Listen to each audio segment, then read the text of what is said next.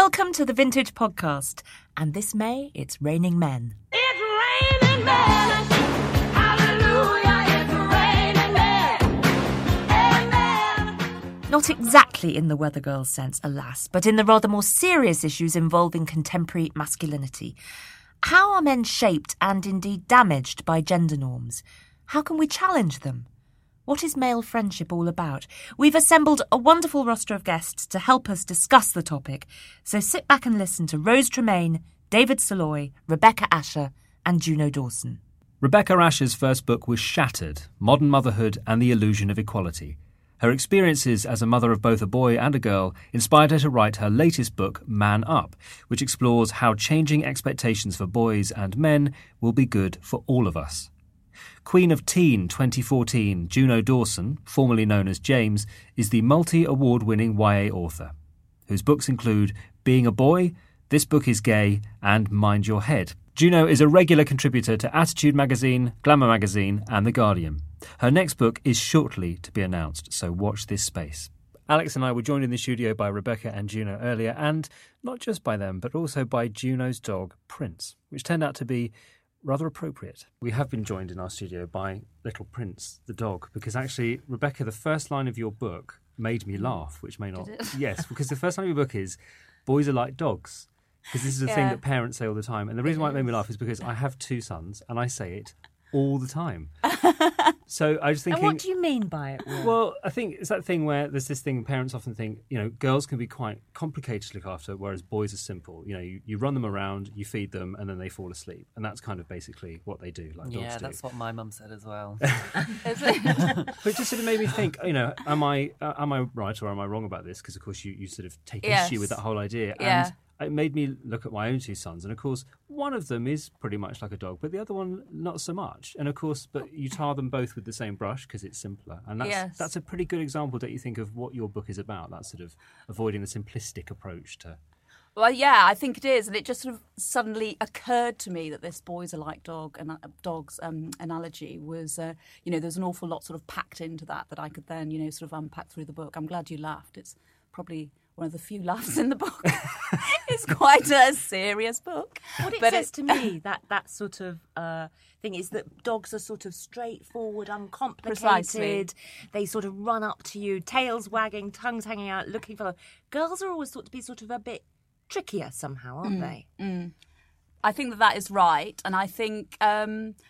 maybe some girls can be trickier, but some boys can be tricky, and some girls can be simple, and some boys can be simple. And, if we sort of stop thinking about it in terms of what all boys are like and what all girls are like, and just sort of start thinking about what children are like, and children, surprise, surprise, just like adults, are all sorts of things. They're just, people with very sort of individual personalities, strengths, weaknesses, characteristics, all the rest of it. And the less we try to sort of box people into particular corners and just allow them to be free to be who they want to be, the better I think life will be for everybody. I mean, that's the essential message of the book. And why do you think that now it's become the moment where we're really discussing this and we're really talking about whether things can change? I mean, obviously, there have always been debates about, for example, gendered toys, pink and blue and all the rest of it. But we're actually looking at it on a much sort of more intense level, a much more sort of microscopic level these days, aren't we? Yeah, I think that's right. And I think that something else that has happened is that the focus is beginning to shift, or sort of widen out, if the focus can widen out, to boys also, that this has been very much centred on girls up to now, I think, and the stereotyping of girls. And actually we're beginning to now say, hang on a minute, what's happening to boys in all this too. And you talk about, the sort of gendered toy market and so on. And we have talked about that for a while, but actually, interestingly, it hasn't, it is still a fairly recent phenomenon, I think, that we're still getting our heads around.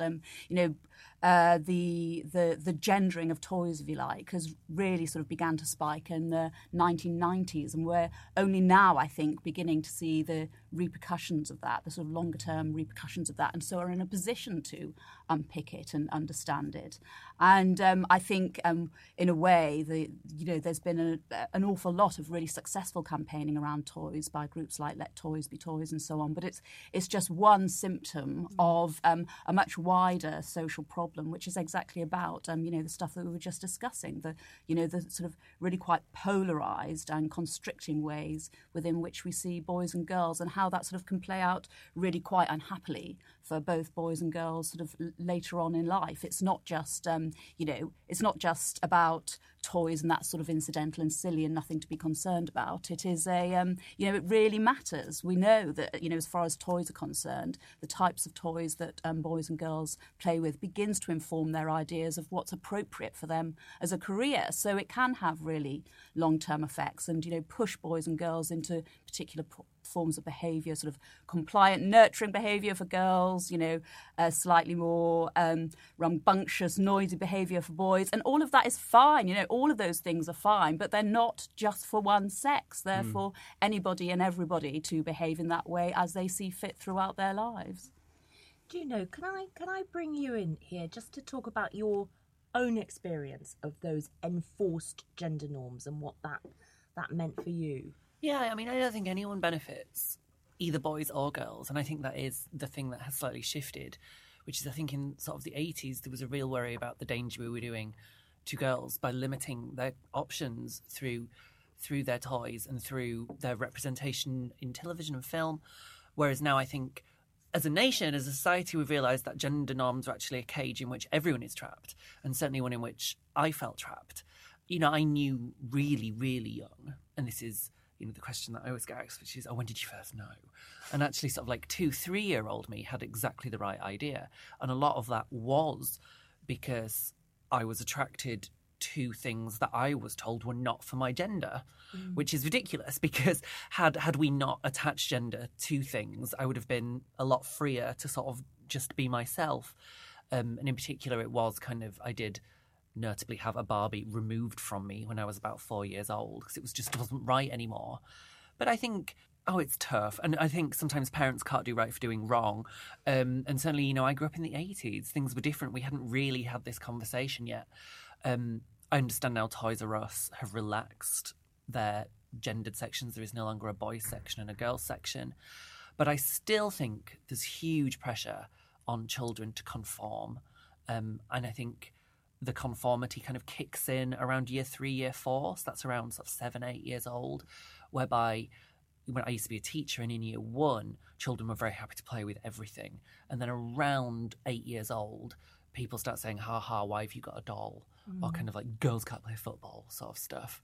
And so it is still there, despite the best efforts of parents, despite the best efforts of toy shops, there is still an issue. And I just think while we still have any sort of gender norms surrounding hair, clothes, there will be a huge percentage of boys and girls who feel they're getting it wrong. And I think you're setting yourself up for, psychological hardship if you feel from a very young age you're getting it wrong. And I felt from a very young age that I was getting it wrong as both a boy, then now as kind of a woman. I still feel like I'm getting it wrong a lot of the time. I was intrigued by something in your book, Rebecca, where often you're talking about parents can do a certain amount at home, where they can encourage their children to play with whatever toys they want, and if a boy wants to wear a dress because he's having a party, then that's all fine at home. But once they step out into the world, so there's a great bit where a boy who wants to go to a party wants to wear his party dress, and then it's suddenly, you can see the parent kind of going, what do I do? Because I'm supportive of him, but I don't want the rest of society to look at my son as being strange because he's decided to wear his party dress. And in your book, the father decides he'll wear a dress as well, so they can both go to the party in their dresses and just kind of go, that's how much I support my son. I know that feeling as a parent, where you kind of... So there's one job to do at home, isn't there? And there's another job that happens outside in society where a huge shift has to happen, doesn't it, for people to feel comfortable to really challenge those. Yeah, I think that's right. And I think, when you were talking, Juno, about that age group, the kind of, initial years of primary, where, that really is a sort of sharp end of it, I think. I think that's absolutely right. And I think there's sort of two things that happen there. I think, firstly, your precious little child that you kind of had in this cocoon, this kind of gender-neutral cocoon, that you may have sort of developed in the home and at nursery where things sort of tend to be sort of, terribly touchy-feely and, you just sort of... it's endless days playing with Play-Doh type thing. Your child is then out in this sort of gendered world and having to negotiate that and all the rest of it. And at the same time, you want them to fit in. You want them to be happy. That is, fitting in and being happy are sort of seen as almost one and the same thing, really. Yes, and that in order to be happy, you have to be liked, accepted, understood by other children. And that essentially means falling into line. So there's this real sort of double whammy, I think, that happens around that time. And I think you're right, it is a sort of two-pronged approach that we need. I think parents, and I sort of speak for myself here, need to be even more aware than they might already be of the expectations that they are placing on their children in sort of such subtle ways that you may not even realise that you are doing it. Some of the research that I came across was fascinating. Things like just a touch, a look, the tone of voice that might sort of suggest to a child that actually playing with this toy rather than this toy, or choosing that top over this top, might be, the sort of preferred and more acceptable way to go.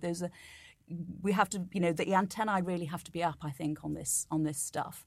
And secondly, I think, schools, institutions, all the other bodies that come into contact with children just have to be more thinking about this. I sort of think of schools, marvellous school in many, many ways, but they line the children up in lines of girls and lines of boys in the morning. And, that is par for the course, I think. And I think schools in general do this because it's, it's a quick, easy solution to lots of little rows of children lined up in the playground. It sort of seems the obvious way to go.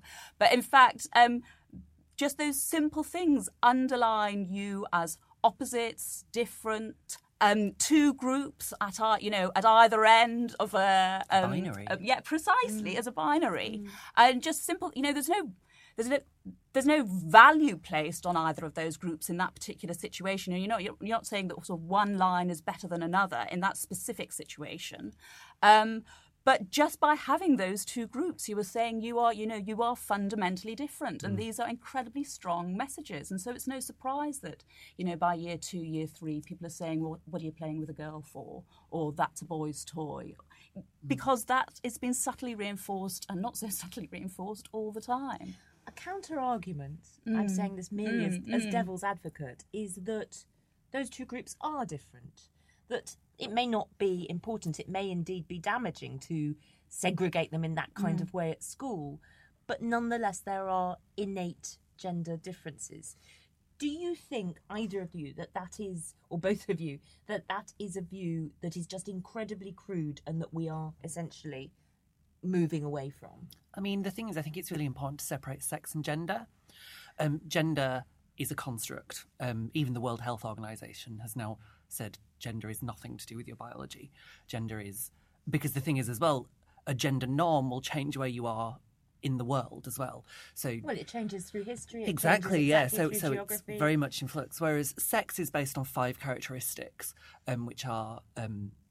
basically gonads or ovaries, your chromosomes XX or XY, internal reproductive organs like a womb, external reproductive organs, and then there's another one which will be in my book that's coming out next year. And either way, there are 5 characteristics, and that is sex. And I'm in a process of changing 3. So even those 5 characteristics of sex are not immovable. They are, very much fluid. And so I think it's really important. And that was kind of the thing that really blew my mind, which was that there is no set gender. It is something we have decided. And by we, I mean society, I mean politicians, doctors, parents, magazines, television stations. That's where gender comes from. Sex is 5 biological things, and even they can change. I think I would absolutely concur with that. I think we have to be very clear that sex and gender are different. It's not difficult. It's actually kind of quite simple. But I think people's minds. I know. You tell them this, and it's like sort of showing them the Narnia or something. And they're like, what? There's a fawn and a white wardrobe. Yeah. But I think I think it's hugely damaging, really, the way in which sex and gender have been conflated, that gender is used when actually we mean sex, because it perpetuates this idea that the different sexes are born with different abilities, different characteristics, different things that they are destined for. And I think that, we have to be absolutely clear about the difference between sex and gender. Hormones is the fifth one. If you could sort of cut that out, just me saying hormones, and put that into the list of 5 things, that would be really helpful. Can I ask a sort of heart of the matter question then? If we are saying that gender is fluid, that it has that boys and girls grow up in certain ways because of the gender norms imposed on them by society, if we then were to conceive of a much more fluid way for just children and adults to behave, where would biological sex then stand? Where would it be on that? What would the importance of it be? And for example, if you then identified as a woman, you were transgender in that sense, why would you necessarily want or need to change your biological sexual characteristics? And that is the big $100,000 question, which is why? Why would anybody need to sort of change their sex to be the gender they wanted to be, when both sex and gender are two different things? Much better than I did. But I understood, so it can't have been too bad. And this is the big thing, and there are a lot of people now, there are people who identify as non-binary or gender fluid, and certainly in order to be a trans woman, you do not need to go under the surgeon's knife. It's a lot to do with choice, and I guess I kind of want my gender and sex to match as best as they can, to align, acknowledging that I exist in this period where gender norms look a certain way. But then, it is very much a spectrum where you see yourself in both terms, I guess, of gender and sex.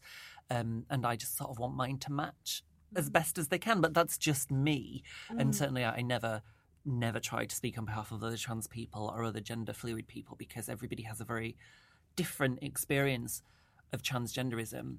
I think the biggie is that while as a species we reproduce, and unlike seahorses, men cannot carry babies, there will always, I think, be some issues surrounding sexism and expectations of gender and sex because of that.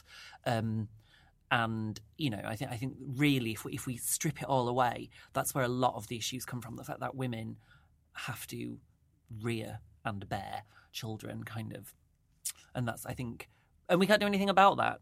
And I think, but since the contraceptive pill and since condoms, things have changed. Women are in control of their biological destiny, but that is always still going to be there. And I think reproduction is really the final frontier in terms of feminism and sexism and misogyny and all those things. I think if we were really honest, that's kind of where all roads lead back. Rebecca, I wonder what you think about that. I mean, for some reason, what came to my mind when you were talking about that was that strange thing that people do when a woman is going to have a baby, and they are addressing it to the father if there's a father on the scene, but they will say, "Do you know if it's a boy or a girl? Are you going to find out? Are you going to leave it as a surprise?" And that sort of issue of gender comes in from that very moment, doesn't it? No, absolutely, it does. And there's the situation that you've just described there, which anybody who's ever had a child would recognise, I think, is absolute proof of the way that these expectations and our opinions about what this child will be like, and our, before they're born, kind of assumptions about the traits they may have, begins to, is apparent from whilst the child is still in the womb, or even when it's a twinkle in the eye, we have these ideas about, how our relationship with a son might be, how our relationship with a daughter might be, based upon the characteristics that we think, boys and girls are more likely to have. I mean, I think that, I suppose my problem really with the term gender fluid is that I feel, we're also fluid as to render the term meaningless, really. We are people. And, that, I think, is a sort of far more helpful way to look at it. And I think, really, when it comes to an examination of gender, the thing that is really important, and I think that think the thing that is perhaps, can be missed in this debate is that it is a system of patriarchal oppression, basically. It is the way in which we, as a society, perpetuate the dominance and the power structure which props up men. And that is what we need to examine that, and for that to be absolutely at the forefront of our minds. And I think that can get lost in debates which are not particularly rigorous in terms of the sort of terminology and so on that is used, exactly like the sort of conflation of gender and sex that we discussed earlier. I was just going to say, the thing about gender is that it seems always to be punitive and negative. It's very difficult to think about in what ways the whole idea of gender is a positive thing or helps anybody. It's only ever used to sort of punish people who step outside of those gender norms. And as to you control, say, yeah. and as you say, and it's a means by which you reinforce the patriarchal structure of society. Is there any way of thinking about a future where gender is just dropped, or there is a society which manages to get rid of the whole idea of sort of inflicting gender? Can I throw in a rider here? Do Something it. that I've been wanting to ask for ages.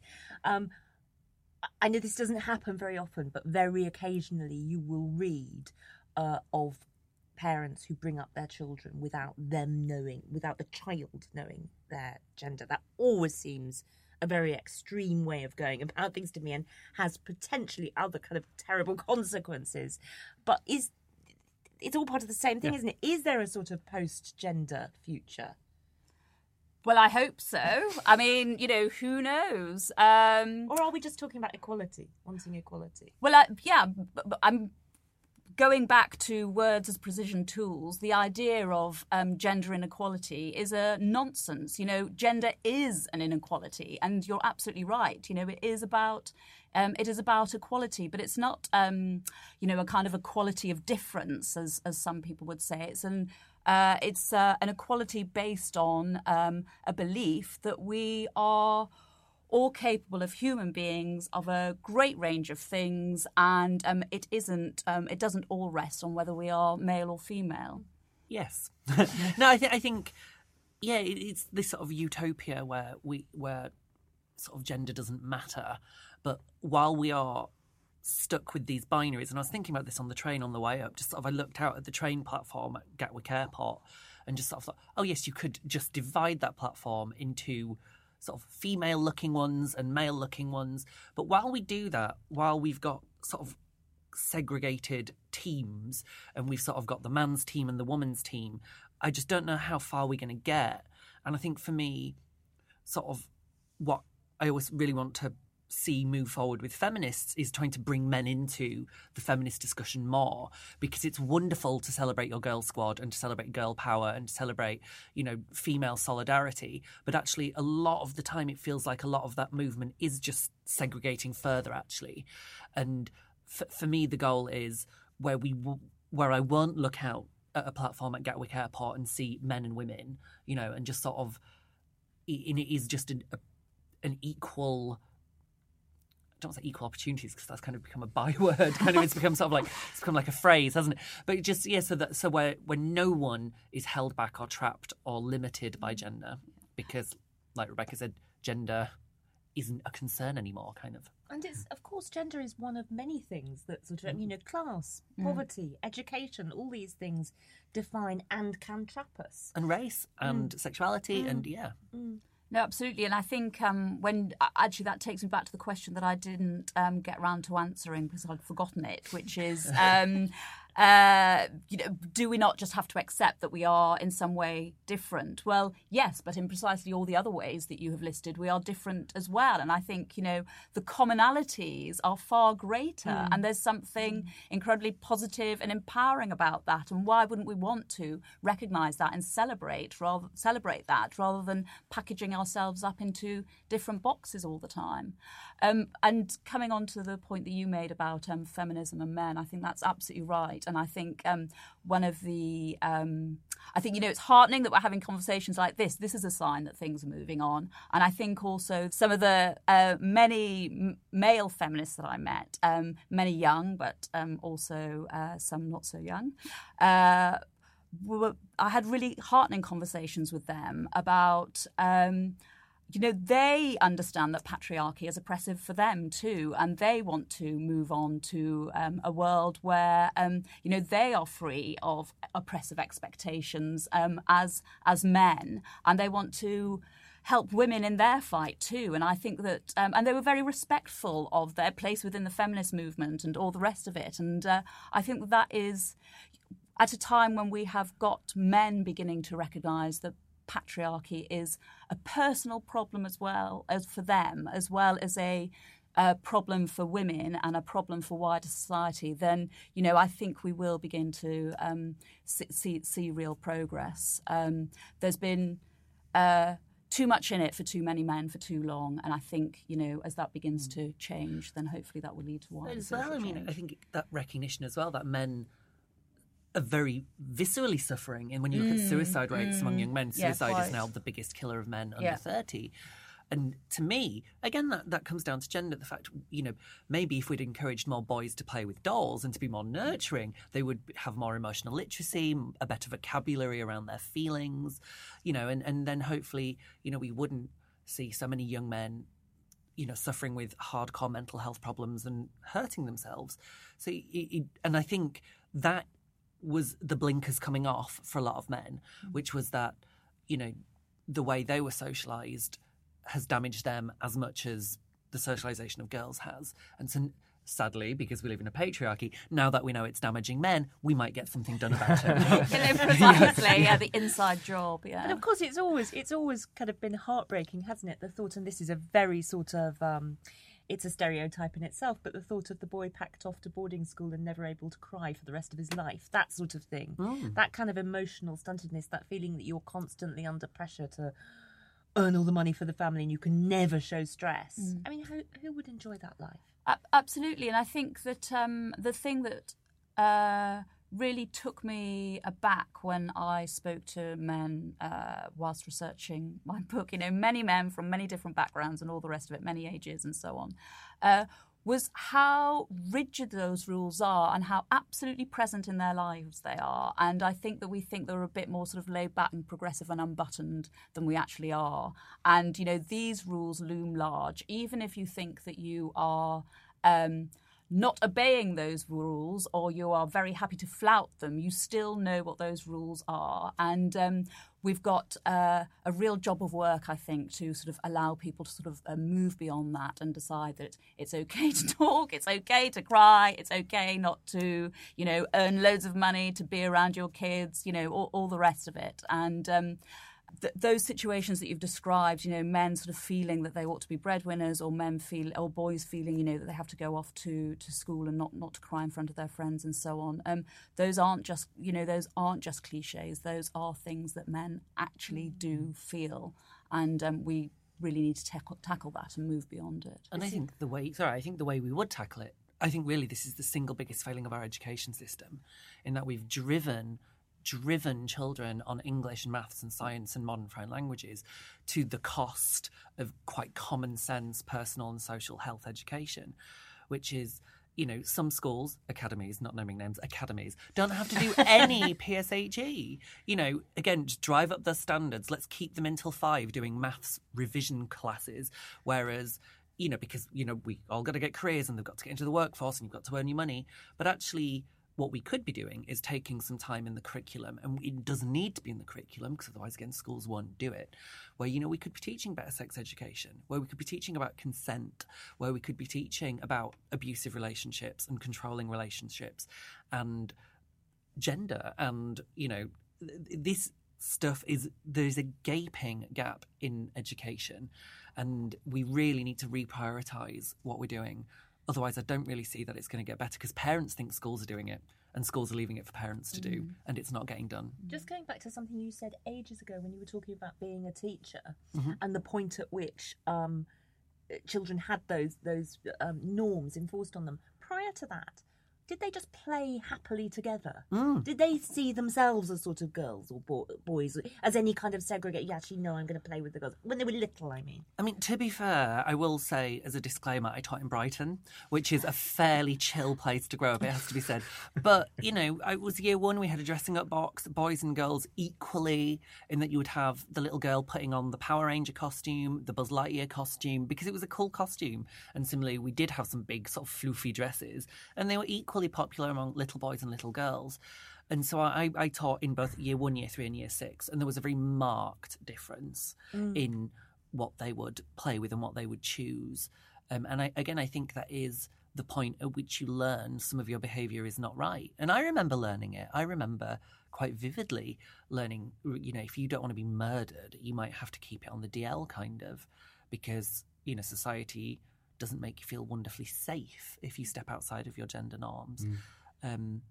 So yeah, I always think, had you asked 4-year-old me if she wanted to be a girl, she would have said yes in a heartbeat. She'd be like, where do I sign? But had you asked sort of 7 or 8-year-old me, I would have denied it. Like, under torture, I would have denied it kind of, because I knew it was wrong. And, that stuck for the best part of 30 years. But again, different time. No representation of trans women. I didn't know what a trans woman was. So Fascinating. I think the only thing I wanted to say, which you just reminded me of, sort of the dressing up box. In your book, Rebecca, you mentioned schools in sort of on the Isle of Skye, for example, that have only got sort of 5 children in them. where are you going with this? It's the Isle of Skye. What's it's like the happening? Wicker Man. What? So because these children, there's only a few of them in the school, so there is no segregation because there's not enough of them to split into boy and girl groups because they're all in the one class, and they play together for the whole of their education without those sort of enforced. So we know where the ideas are coming from. They don't come from the children. They come from the adults. They come from the teachers. And I know that, as you say, from your own childhood, that I've seen my children do all sorts of things without even thinking about it. And they are so accepting of ideas that I suppose I wouldn't have had to think of when I was a child, like the idea of a man and a man can get married now, which of course wasn't the case when I was a child. They totally get that. They have no judgment about it. They think it's kind of cool. And they already, I know that some of them talk about, who might marry who and all that kind of stuff. It's so confused. My son actually thinks he might be able to marry my wife. We've tried to explain that's not possible. Not Game of Thrones, babe. The older of us around this table, when we were growing up, it was within fairly recent living memory that homosexuality was illegal. Yeah. It was our parents' generation, wasn't it?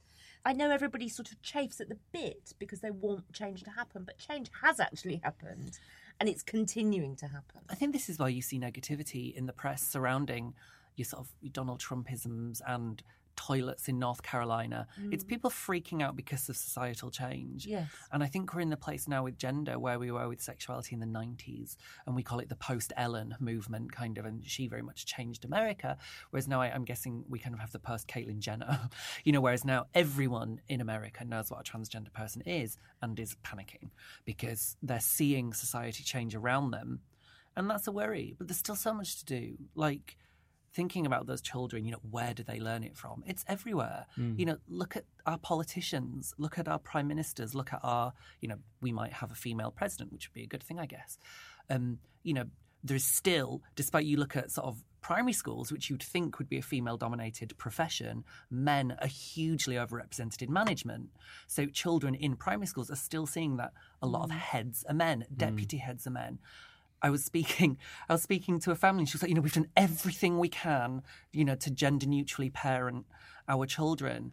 And at the conversation, she was like, I put them to bed every night. And I sort of said, does your partner ever put the children to bed? Oh, no, because he works late. And so who prepares dinner? Oh, I do, because he works late.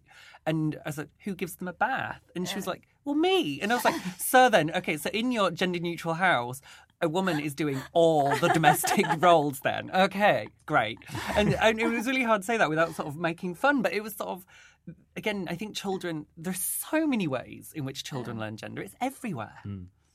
will tell me you're not one of those men, and I'm sorry, this is hideously, again, sort of stereotyping, who, when they are staying in with their children of an evening, refer to that as babysitting. I can't come out, I'm infuriating, isn't it? babysitting. Yeah. You think, what, looking after your own children? Exactly. I think babysitting implies looking after someone else's children for I yourself. don't think I've ever been that bad, but I think there's that thing where You're one of the good you mentioned guys. hands-on dads in your book, Yeah, don't you? yeah. That idea that a father can sort of say, "Oh, I'm a hands-on dad." Like, there's a hands-off dad. Or that you I can know, kind And of- also, Exactly. where's my medal? Well, exactly. Where do I go exactly, for my where's medal? my medal? Yeah. I mean, Yeah. I have to.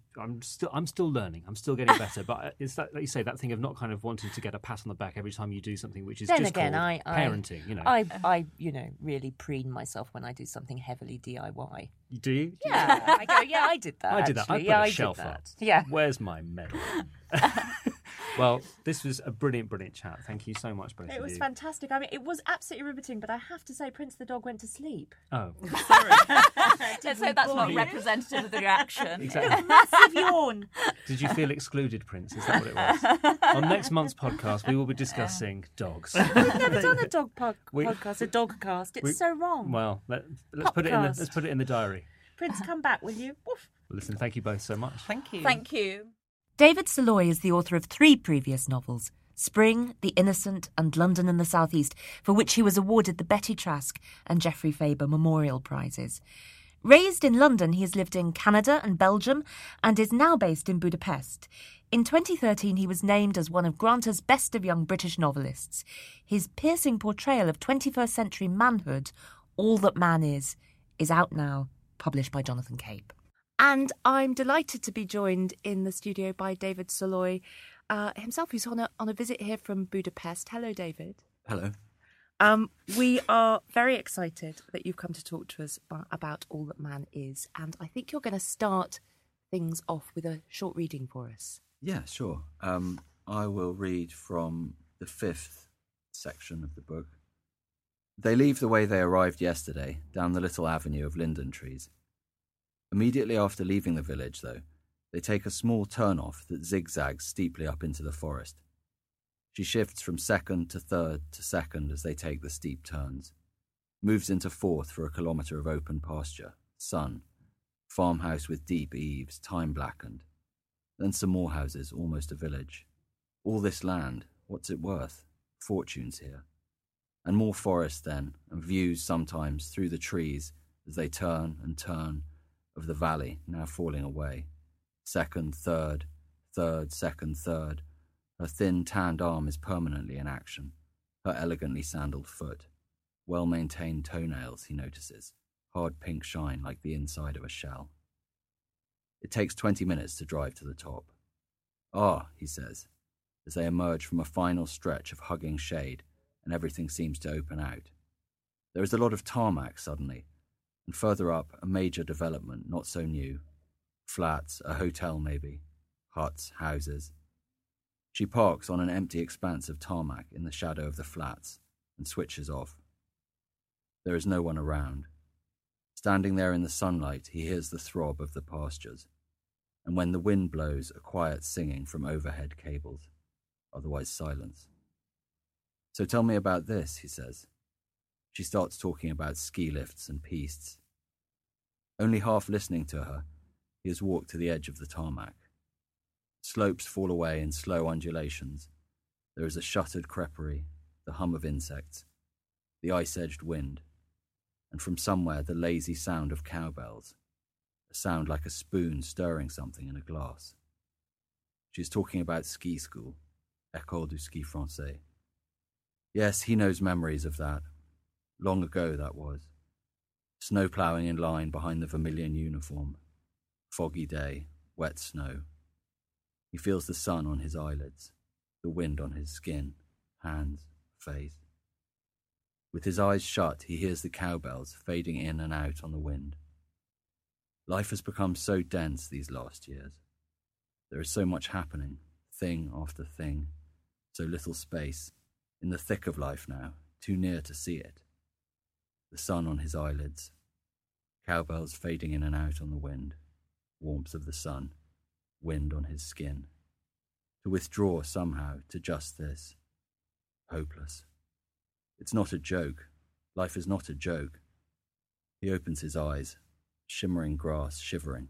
She says, 80% of the slopes are north-facing. The spring skiing here is particularly nice. This is it. This is his life, these things that are happening. This is all there is. She is standing next to him, quite near him. Yes, he says, how much is there? Skiing, kilometres. Including the whole Grand Massif. Whatever. About 260 kilometres. Wow. She says, including Flaine, Morillon, Les Carrozes, Sixte and Samoin. And they're all interlinked with lifts, of course. One pass covers them all. You can get it, she tells him. Okay, he says. Nice to have some facts. For a moment he shuts his eyes again, but there is nothing there now. David, thank you so much. As you said, you're reading from the fifth section of the book there. This is a book constructed in sections. Yes. It just strikes me that the title immediately sets you up to think, all, man. It's a very sort of big, wide-ranging title. Yeah. And then you go into the book and, of course, it's very specific. And I just wondered how that sort of came about.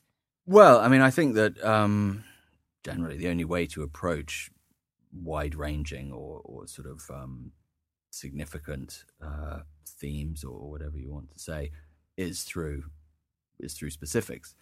In a novel or in fiction, I believe that's the only way you can do it. You have to sort of approach obliquely in a way.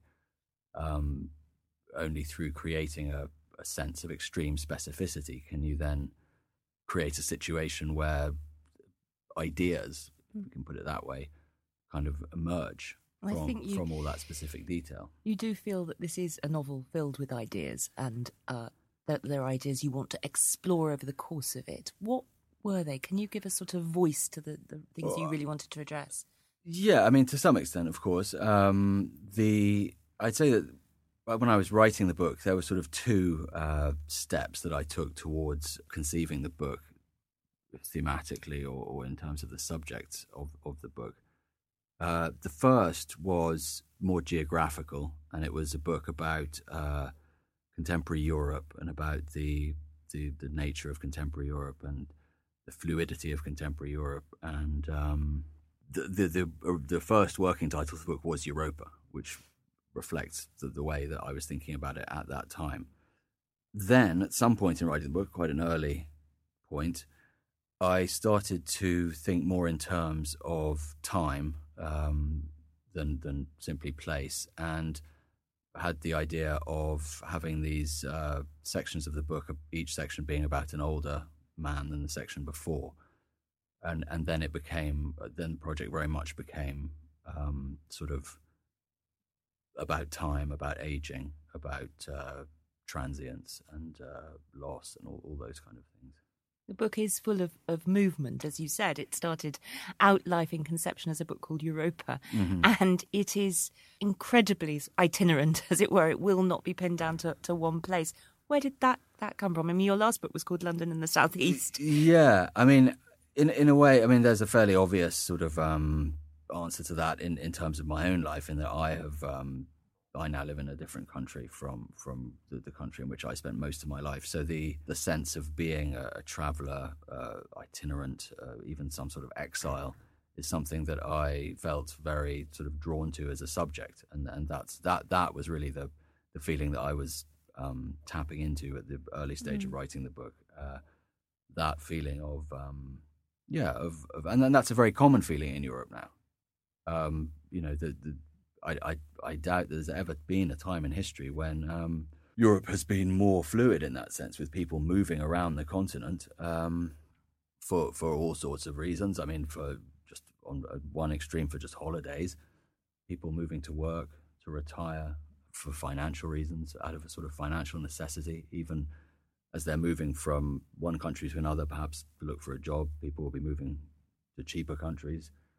So there is this great churn in Europe at the moment, I think, and I think that that's a fairly major historical thing. I don't think that for all the talk in the last year about fences and borders and Brexit and all of that, I think that the historical force driving the movement is is simply too strong to be contained now, without a kind of really sort of shocking counterforce, which I don't see any sort of political will really to impose. It's so interesting how frequently when one talks to writers, this idea of exile comes up, and as something that is key in a sense to writing. Obviously, it doesn't apply to every writer, but it does seem to be something that is particularly generative as a feeling. Yes, I agree, and I mean I think one of the reasons for that is that the sense of for me, and I think for many writers, one of the great sort of engines of their imagination is a kind of nostalgia, is a relationship with the past, and if the past is also not only in a different time but also in a different place, that probably heightens all of those feelings and makes them more intense. And also a place, if you're writing about a place which you know extremely well, where you lived for years or decades and grew up probably or whatever, but no longer live there, then the place has already become a kind of imaginative construct for you. So that the step between making it into a book or somehow including it in a book or creating a literary version of it has already half been taken. You're already halfway there in a way, because it's already something which is this sort of numinous presence in your head, almost more than a physical environment that you inhabit. There is something about that idea of yearning for something and then trying to capture it. And actually one of your characters, one of the very youthful characters, I think in the first section of the book, is sort of talking rather disparagingly about being a tourist and says something like, isn't it awful? You're always just searching for something. And of course you do use that very sort of metaphorically in the book too. People are always searching for something. The men in this book are always searching for something. Yes, of course. There's always a sense of dissatisfaction. There's always a sense that something is just out of reach, or that something has been missed, or sense of life slipping through their fingers without them being able to hold on to it. I mean, obviously it's very clear.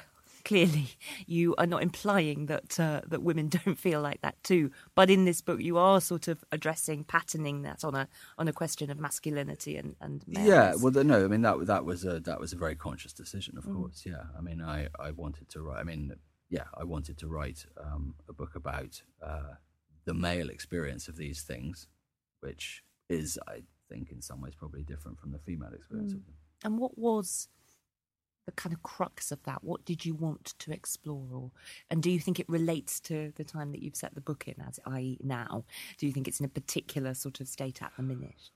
Well, there was no question about not setting the book now. I mean, I know I've written a historical novel, but generally speaking, I'm only really interested in writing about things that are set now. So that wasn't a decision really. That was just a given. There's no sense, though, I guess I could say, that I'm not saying that, things are now particularly sort of fraught for men, suggesting that there was a time in the past, when things were all great and, there was a sort of rock solid sense of masculinity that men kind of could partake of and everything was sort of fine for them. That wasn't the point I was trying to make, because I'm far from sure that that's the case. I mean, people talk about a crisis of masculinity, but when wasn't there a crisis? I mean, maybe there is an answer. I mean, if someone said, in the X century there wasn't, and this is why, then I could accept that. I don't know, but it seems to me that there's always been the sort of crisis of masculinity. I mean, I think crisis is probably overstating it anyway. I wouldn't want to put it so melodramatically, but in every individual man's life, a sort of crisis of masculinity takes place. And, I mean, King Lear is about a crisis of masculinity in that sense. Hamlet is about a crisis of masculinity. So I'm very definitely not sort of trying to make a specifically contemporary point about that. Rose Tremaine's best-selling novels have been published in 30 countries and have won many awards, including the Orange Prize for The Road Home, the Whitbread Novel of the Year for Music and Silence, and the James Tate Black Memorial Prize for Sacred Country. Restoration was also shortlisted for the Booker Prize. Her heartbreaking new novel, The Gustav Sonata, is a story of betrayal, the struggle for happiness, and the healing power of friendship. Rose, welcome. Thank you so much for coming in. You've just been on Woman's Hour. I have been talking to the lovely Jenny Murray, who is always extremely calm and contained. I don't know how she manages it. Do you think we can manage to be calm and contained? I think we're going to try. We have a Our very inner bad, Jenny Murray. a bad track record of making each other laugh. I know, we'll try not to do that. It's so irritating. It's not irritating to us, it's irritating for everybody else, so we'll try not to do that. We're going to be talking about, and I don't think you're superstitious, your 13th novel. It's your 20th book, though. Shall we just say that in Perhaps case you that's are? safer, isn't Yes. it? Yes. I'm not very superstitious, though. The Gustav Sonata. A very intriguing title. Very intriguing book. We've been talking this month about masculinity, and a male friendship, in fact, a boyhood friendship, is just the heart of this book, isn't it? Absolutely the heart of the book. We meet these two characters when they're 5, and we then, provokingly, in the middle section, go back and meet Gustav's parents in order to understand what's happened to him as a child. And then we pick the boys up again when they're middle-aged, really. It's a friendship that they both see in different ways, that Gustav knows that his love for Anton goes very deep, very, very deep, and that he will sort of never get over it. And Anton almost is unable to see that. For most of his life, he is unable to see that. So it's a friendship that starts off as equal and becomes unequal. And what the novel really explores is the way Gustav is able to kind of master his feelings so that he's not broken by them. Well, mastery of one's feelings. Mastery of feelings. Is a really big thing in the novel, isn't it? It comes up It is. very, very near the beginning. And we should say also that the novel is set in Switzerland. In Switzerland. Its time frame shifts about, but it is essentially post-war. Yes. And what I wanted to try to sort of elide was this idea of self-mastery with the idea of neutrality, which of course is a very, very hard thing to sustain, both for a country and for an individual. You know, this kind of staying neutral where everything is kind of beating upon your gate. And the novel, certainly in its midsection, goes back to the war. And I think people who don't know about this period in Swiss history assume that the Swiss were relatively sort of easy with their neutrality. And of course, it was extremely difficult for them because they were terrified that at any moment the Germans could have invaded. And they very nearly did. But in the end, they didn't. But, I mean, there was terrible, terrible fear. So they had to cling to their neutrality at quite a price of personal anxiety. You mentioned just at the very beginning that provokingly was your word. You go back in time. So we open with Gustav, and he essentially befriends Anton. Anton is that thing, a boy who comes into a school And as cries. a stranger and cries. Yeah. And Gustav says, "Okay, I'm going to. That's okay," and they're friends. And there's a great inequity between them socially, isn't there? I mean, there's Gustav, as we know, and this is what takes us back into the past, lives with his mother. His father is dead. Yes, and his mother, and we don't get to understand why until the middle section, but his mother really shows a sort of absolute sort of tragic inability to love him. So he grows up as this lonely boy, and the only person who consoles him and who he longs to see each day is Anton. I think you could say, I mean, they're 5 when they meet, but this is sort of like love at first sight, really. The minute he casts his eye on this boy, he thinks he's incredibly beautiful. He's sort of quite different physically from Gustav, and he's very talented, as we come to learn. And Gustav is absolutely mesmerized by this. But of course, his mother is much more circumspect about this friendship. But he also, crucially, does not, Anton, have mastery of his feelings, does he?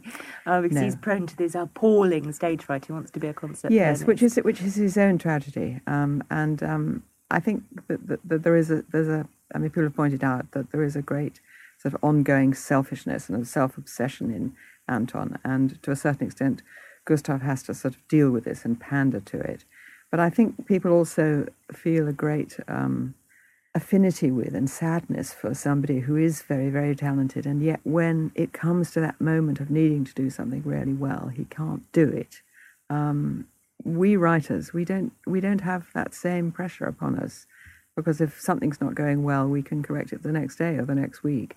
We're not like performers. And I always admired performers, I mean, not just pianists, but actors and dancers and so forth, who have to deliver it at a certain moment.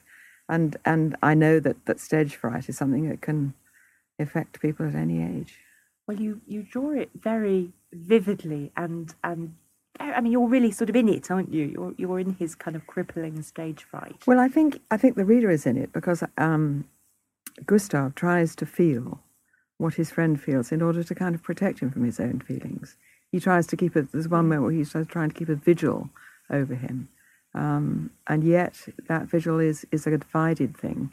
He wants him to succeed, and yet there's part of him which wants him not to succeed, because if he does succeed, he will be taken away from him. So, but he's always there. He's always there, right to the bitter end. He's there for his friend. As you alluded to earlier, you've also reanimated this period in history that people don't know very much about. We think of Switzerland as a neutral country. We think of it as the place that the Von Trapps go to at the end of, over the mountains. Over the mountains. To safety. They seem to get know? over the mountains rather easily. Yes, don't they the don't Von have Trapps. Trip. picks and crampons or anything. No, they don't. They don't just walk. But actually, as you say, there's so much more to it, obviously. And the figure of Gustav's father, again, in a way, another sort of test of masculinity goes on in that sort of middle section, where what he's doing, and again, we won't sort of sketch in too much of the book, but I think we know this from fairly early on.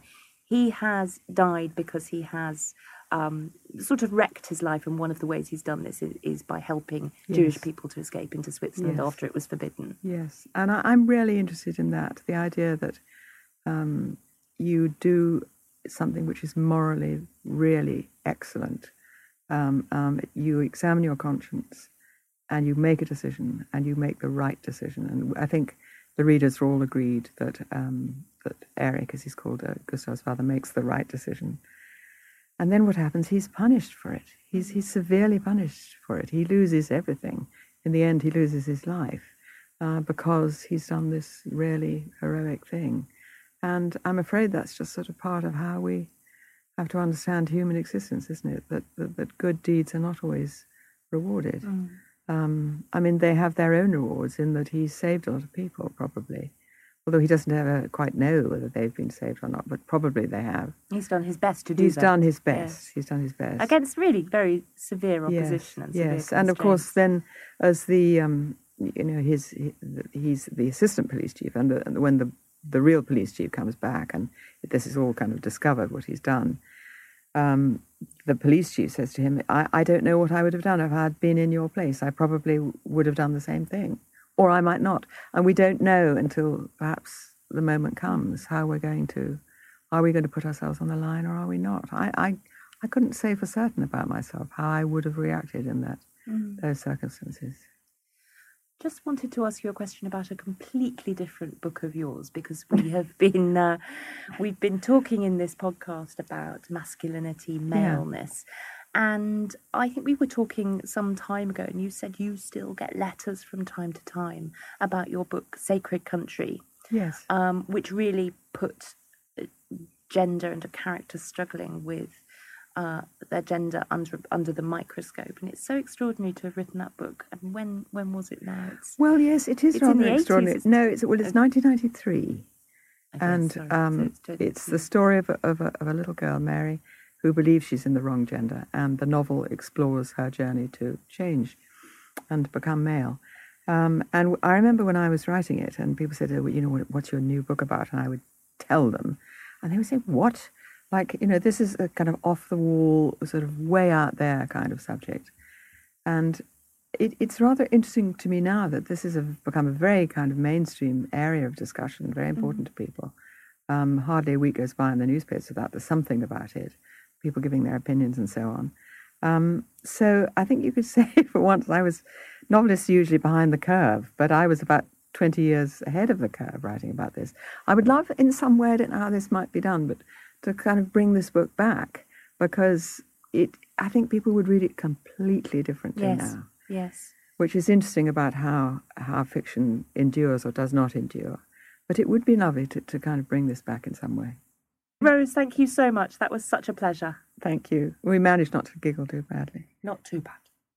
Well, Will, that's it. We've reached the end of the show. I mean, it was really fascinating. I wouldn't exactly say we've solved the problem of gender, but my understanding is pretty thickened and deepened. What I think is interesting is that you learn a lot from reading both non-fiction and fiction about relationships and about gender and about all that sort of stuff. And for me as a parent, I found it really, really fascinating. For all my best efforts to try and avoid those sort of gender norms, it's so hard. You have to be really sensitive to it. And yeah, I've learned a lot today. Well, as ever, we'd love to know what you think. Leave a comment on SoundCloud or a rating on iTunes, and please don't forget to come back next month when we will be celebrating a wonderful summer of sport.